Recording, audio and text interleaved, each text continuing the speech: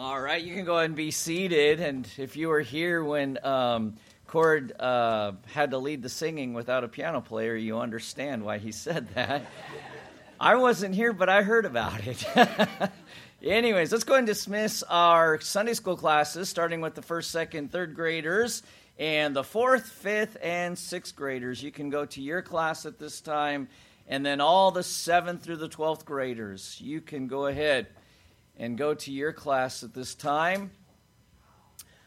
All right. And fathers, hope you already had a good Father's Day morning. And Josh?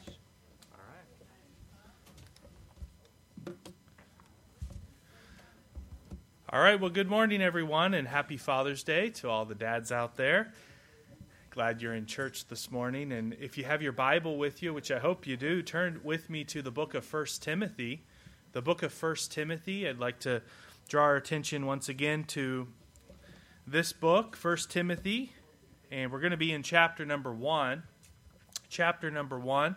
We recently began a new Sunday school series looking at this book, and we're going to go through it, and for the next few months, for sure, we are going to be spending our time. So I won't need to tell you where to turn in future weeks. You can have your Bible ready to go to the book of 1 Timothy. But it's interesting because when you read through this letter that Paul wrote to Timothy, you'll notice some things, several things, in fact, that jump out that delighted the Apostle Paul, things that brought him joy in his life. And the Christian life certainly has so many joys and wonderful things or blessings throughout it. And, we can share as we read this letter, the joys that we'll be bringing up that the Apostle Paul had. Those are similar joys and the exact same things that you and I can also share.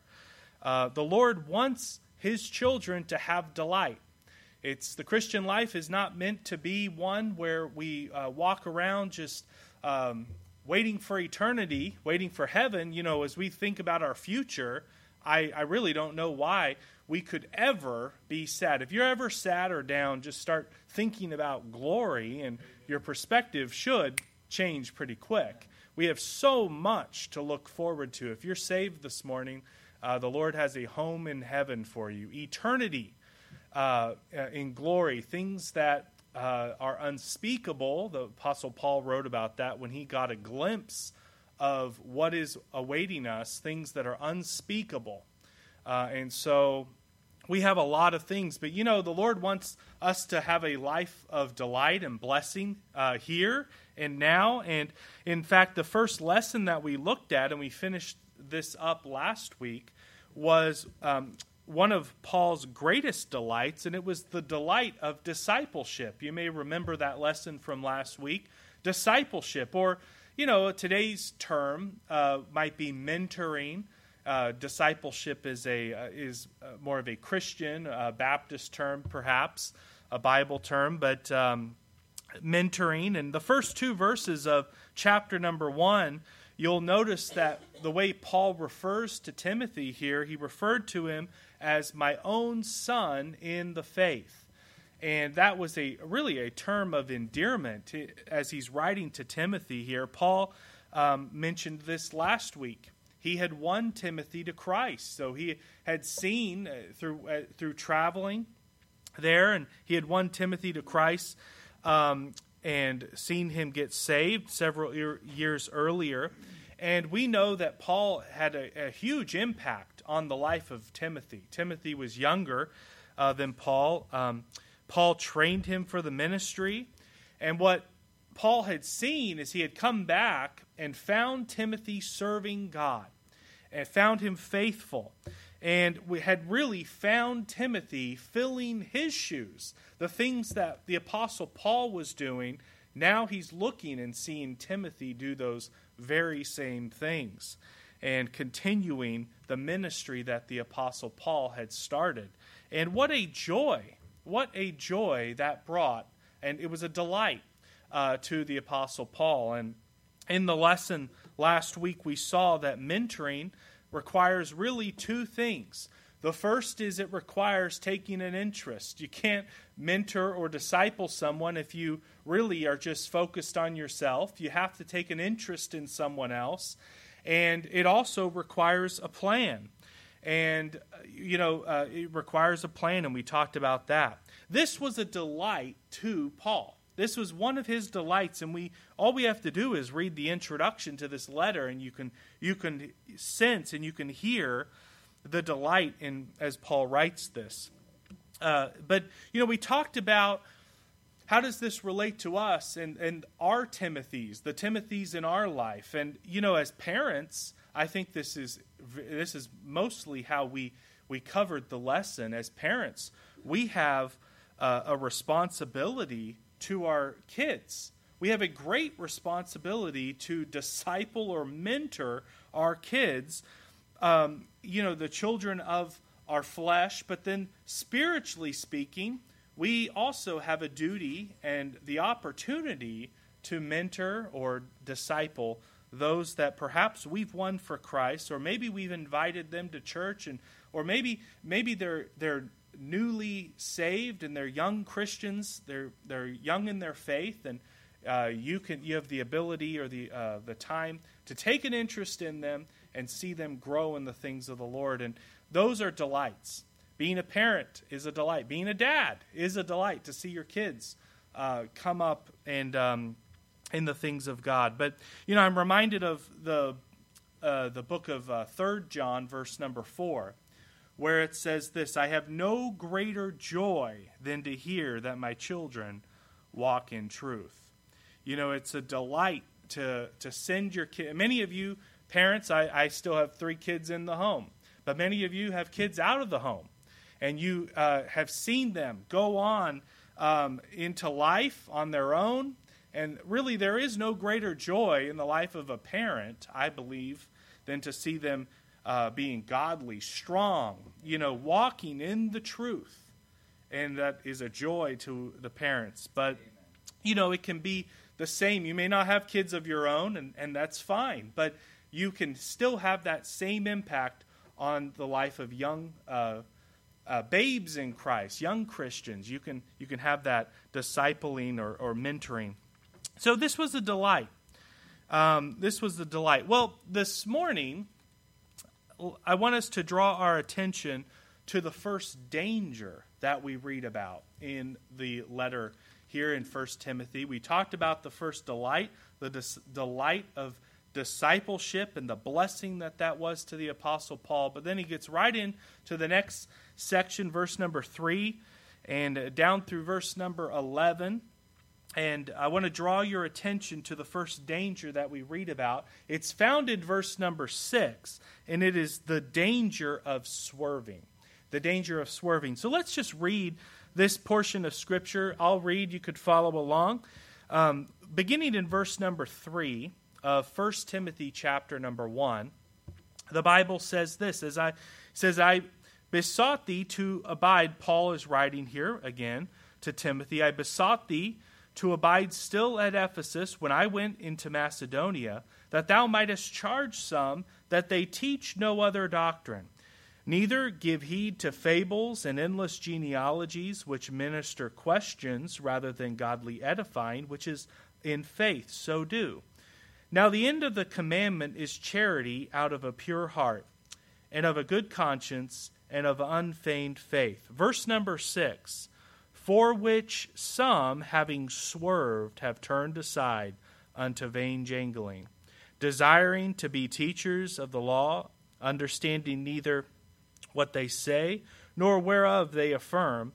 But we know that the law is good, if a man use it lawfully, knowing this, that the law is not made for a righteous man, but for the lawless and disobedient, for the ungodly and for sinners, for unholy and profane, for murderers of fathers and murderers of mothers, for manslayers, for whoremongers, for them that defile themselves with mankind, for men stealers, for liars, for perjured persons, and if there be any other thing that is contrary to sound doctrine, according to the glorious gospel of the blessed God, which was committed to my trust. Let's stop there and ask for the Lord's blessing. on our lesson. Our dear Heavenly Father, we thank you for this time to be in your house, and we thank you for a church that stands for the truth, stands for your word, and we thank you for the word that we have in our laps this morning, and your word. I pray that you would speak to us this morning as we go through it and study this portion of Scripture. Be with each of the other Sunday school classes. Pray that it would be a time of edifying. In Jesus' name, amen. And so the first danger that we see here, found in verse number 6, the danger of swerving. Paul writes, "For which some, having swerved, have turned aside into vain jangling." You know, at this point in time, and I mentioned this a couple weeks ago, Paul had been released from his first Roman imprisonment. This was you can read about that in the book of Acts, chapter 28. And one of the things that Paul did as he got out of prison there in Rome is he immediately traveled eastward back towards some of the churches that he had established in Asia and parts of Europe. One of those churches was the church there in Ephesus. And Paul left there and ended up going into Macedonia. And we know that young Timothy, was left there in the church in Ephesus to deal with the dangers. In verse number 3, we read about this. The Bible says, as Paul says, "I besought thee, Timothy, to abide still at Ephesus." He left Timothy in Ephesus, and he says, "When I went into Macedonia," and he says, "I left you in Ephesus that thou mightest charge some that they teach no other doctrine." And we talked about how Timothy was left there in Ephesus to deal with these dangers. And in 5 short years, things had begun to change in this church. Things really took a change. Paul had been in Ephesus 5 years prior and had left, but the church had changed in only 5 years. And turn over to the book of Acts. It may be hard for you to see. I realize the verse on the screen is a little smaller font for those in the back row. But Acts chapter 20 and verse number 28. In this passage of Scripture, we see here Paul is leaving Ephesus, and what he thought would be his last time there in Ephesus, and he's heading to Jerusalem. And then he spent 2 years in Caesarea before heading to Rome. So we're talking about a span of about 5 years' time from when Paul had been in Ephesus, and when Paul, when you read the narrative of Paul's travels here, he went to a place called Miletus, and he called for the pastors of Ephesus to come, and he gave them this charge. And so here in the book of Acts, chapter 20, we're going to begin reading in verse number 28. This is the message that the Apostle Paul had given to the pastors in Ephesus. There were several pastors there. And he says this in verse number 28 of Acts chapter 20 to the pastors. He says, "Take heed, therefore, unto yourselves, and to all the flock over which the Holy Ghost hath made you overseers, to feed the church of God, which he hath purchased with his own blood." That is the job of the pastors, is to take heed over the flock, to feed them with the word. And so he's charging the pastors there in Ephesus to do this very thing. In verse number 29, the Apostle Paul goes on, he says, "For I know this, that after my departing shall grievous wolves enter in among you, not sparing the flock. Also of your own selves shall men arise, speaking perverse things, to draw away disciples after them. Therefore watch, and remember that by the space of 3 years I cease not to warn every one night and day with tears." And so what Paul is saying here is he had left them.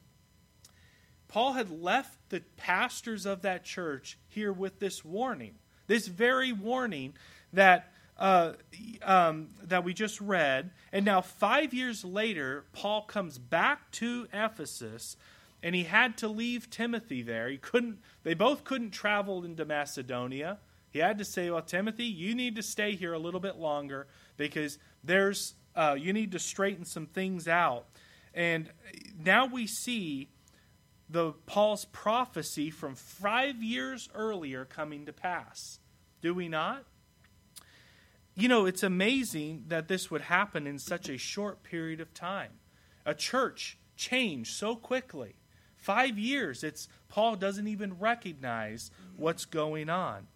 But I think what this tells us, and really what this highlights, is the dangers that are present here in the book of 1 Timothy, the dangers that we're going to cover. The danger of swerving is a very real danger for churches and for those that make up the church, the members.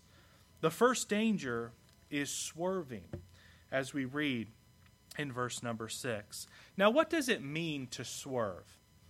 What do we mean by this? I think most people know what the word means. We use it in our vocabulary pretty often. Quite simply, the word means to deviate or to err. To swerve means to deviate or to err. You know, it's a term that we associate with driving, right? As we're driving, we swerve to miss, an animal, perhaps. Some of you probably not. You say, I'm going to hit that squirrel. But we should swerve, right? Most of us would swerve. Certainly, we've probably all, if you've been driving for any amount of time, probably have swerved to miss a vehicle, right? We don't want to cause an accident. Certainly, we don't want to hit a person. We're always going to swerve for that. You know, it's a common cause of accidents while we're driving, is swerving. You know, how many times do you read about or hear about a driver driving down the road and they swerved or got distracted and went into a ditch or hit a tree? You know, a lot of times that's a cause of automobile accidents. You know, and in the same sense, spiritually, a deviation from the faith can cause spiritual disaster. It can cause us to spiritually hit a tree or go into a ditch. The Bible says those who swerve turn aside. Turn aside. It's not a good thing spiritually. You know, when we received Christ as our Savior, when you trusted in Jesus Christ as your Savior, you entered into what the book of Acts calls, it refers to it as that way. That was a term for Christians or believers, right? They are those that they're that way. This was before they were called Christians. And they had to identify the people that believed that way. And we are on that way. If you're saved, you've entered into what is called that way. And that way, the Bible says, is a narrow way. That way is a straight way. And it is the way of life, mind you. And so, if you're saved, you're on that way. It's a narrow way. It's a straight way. And it is not the Christian life, for the child of God, their life is not intended to be a broad path where you can move around as you please. You know, it would be awfully nice if lanes were that way. You go through a construction zone, oftentimes they narrow the lane, and you have to slow down. You have to be careful. Wouldn't it be nice if you drive down I-5 and it's got 4 lanes and they just made it all into one lane? You could just kind of swerve around. No. I mean, that's not how it works. Now, the Christian life it's not a broad path. It's not one that you can just move around in as you see fit. There's only one there's only one way to walk that path, and that way is to keep your eyes on the Lord and His Word. And the book of Proverbs, Proverbs chapter number 4, and verse number 25 says it this way. For the child of God, our job is to keep our eyes on the Lord and keep our eyes on His Word and focus on that and live our lives according to His Word. And Proverbs says it this way in chapter number 4 and verse number 25. It says, "Let thine eyes look right on. Look right on. And let thine eyelids look straight before thee. Ponder the path of thy feet, and let all thy ways be established." What are the next two words? Turn not. Swerve not. Right? Turn not to the right hand, nor to the left. Remove thy foot from evil. This is the great admonition to living the Christian life. Don't let your eyes wander. Don't let your eyes wander. There are so many examples in the Bible of great men who have gone astray because they deviated from the straight and narrow path. I think of King David. We could just go the list. Really, just about every single great man. Samson. You see these great men in the Bible where there are times when they let their eyes deviate from the truth, and what did it result in their life? And so we're encouraged, we're admonished to keep our eyes right on, look straight ahead, and we're to be looking to Christ, looking to His Word. Don't turn, not to the right hand nor to the left. And it doesn't take much, does it, to deviate, to swerve. You may think that you're a strong Christian and this could never happen to me. Most of us think that we are, I think there's even statistics out there. They poll people. Do you think you're a good driver? And how many of you, let's go ahead, we'll take a poll this morning. How many of you think you're a good driver? I do. I'm not going to lie. Okay. We've got a bunch of liars. I think most of us think we're pretty good drivers. It's the other drivers, right? They're the problem.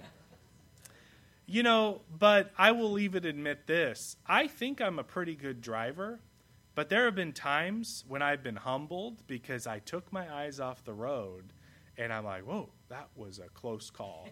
You know what? I took my eyes off the road, got distracted, looked at the phone. Yeah, we've all done it. Don't look at me. And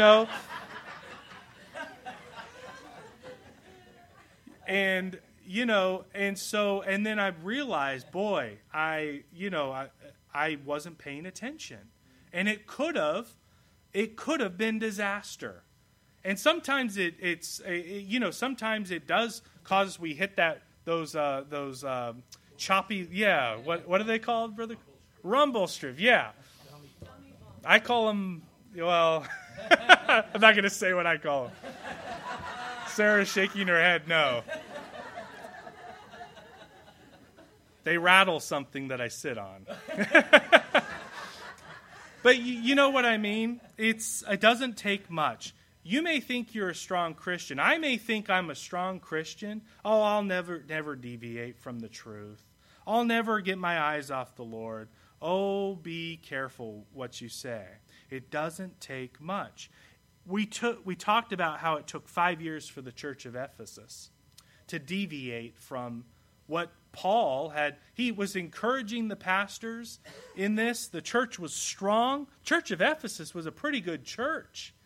But yet it took 5 years or less for them. Turn over to the book of Exodus. Keep your place in 1 Timothy if you have it.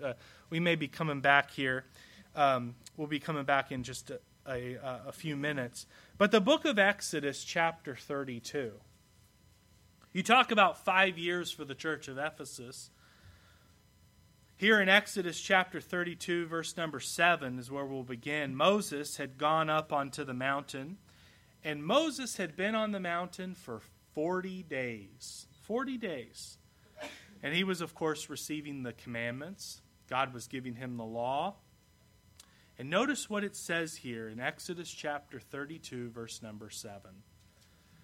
The Bible says, "And the Lord said unto Moses, Go, get thee down, for thy people, which thou broughtest out of the land of Egypt, have corrupted themselves." Verse number 8, if you're there, follow along. What does it say? "They have turned aside quickly out of the way which I commanded them.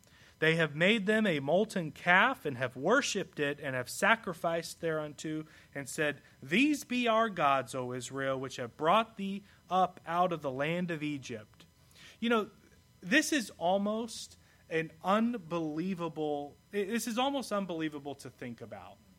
You know, what Israel is doing here. Israel had seen God not only deliver them out of the hands of the Egyptians. You talk about the plagues.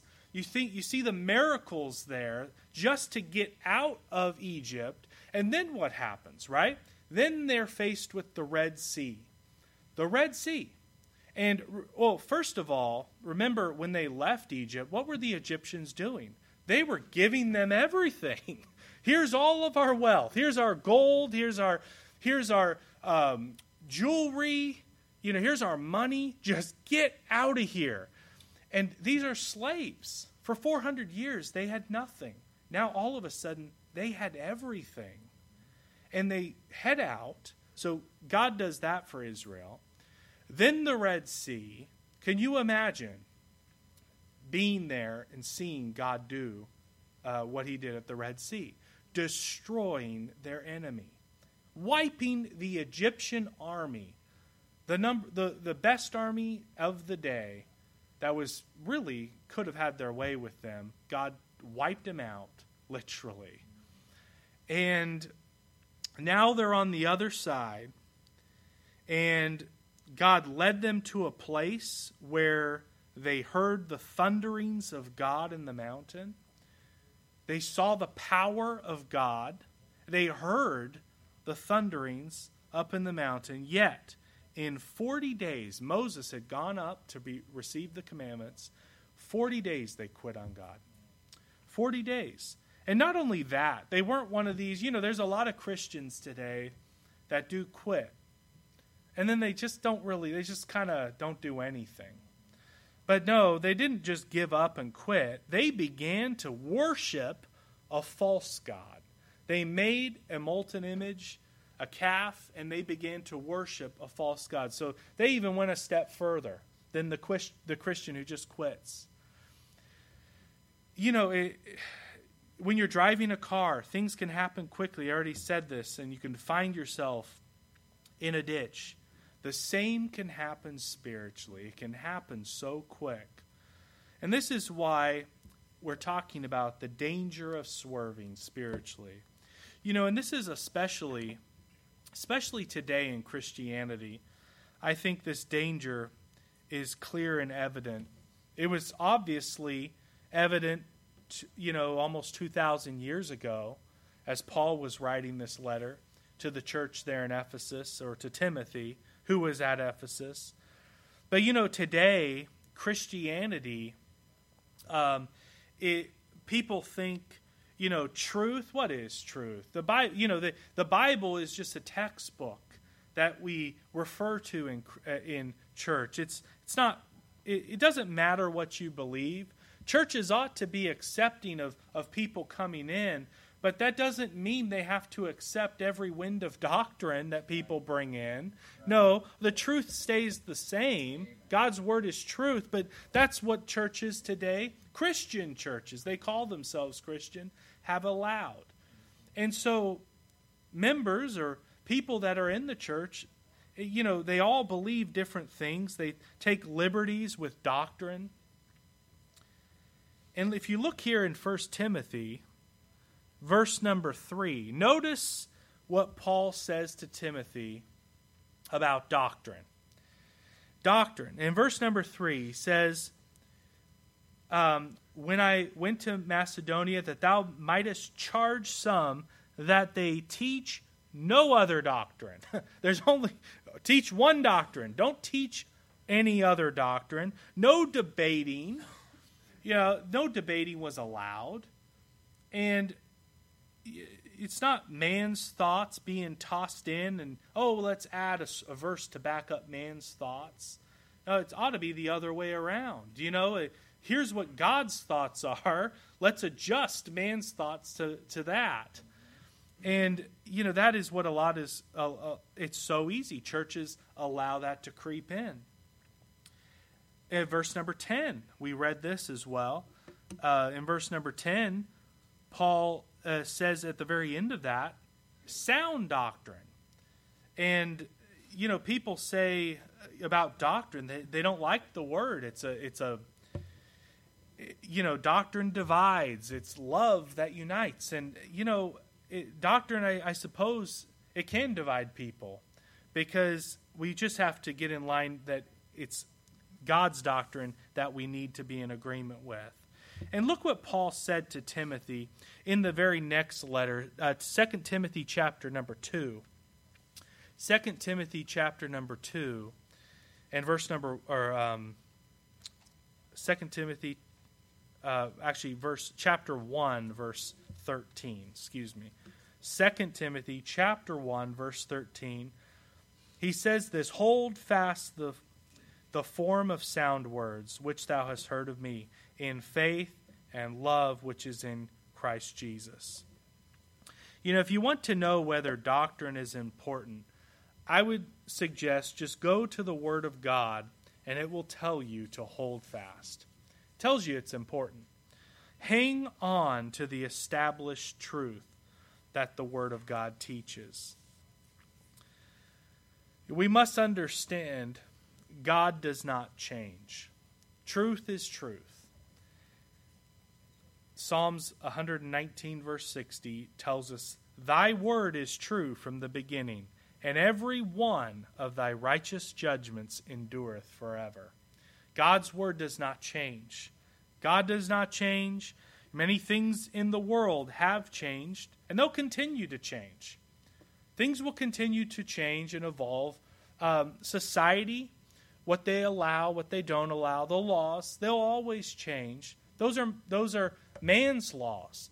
But the one thing that will not change is the Word of God. It is a constant. And so, what caused this deviation? What caused the church here in Ephesus to swerve?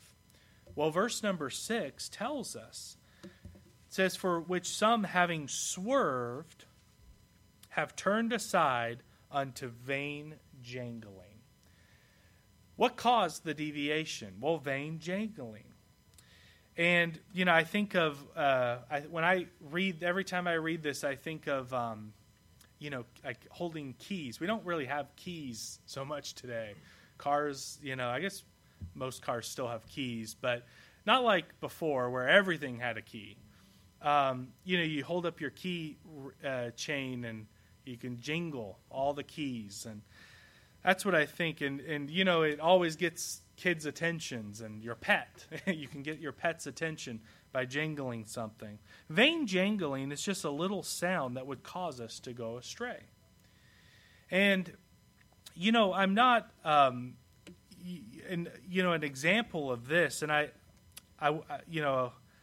it's not a good illustration. I certainly wouldn't promote Greek mythology, but many of you may have read or know the story of Odyssey in Greek mythology.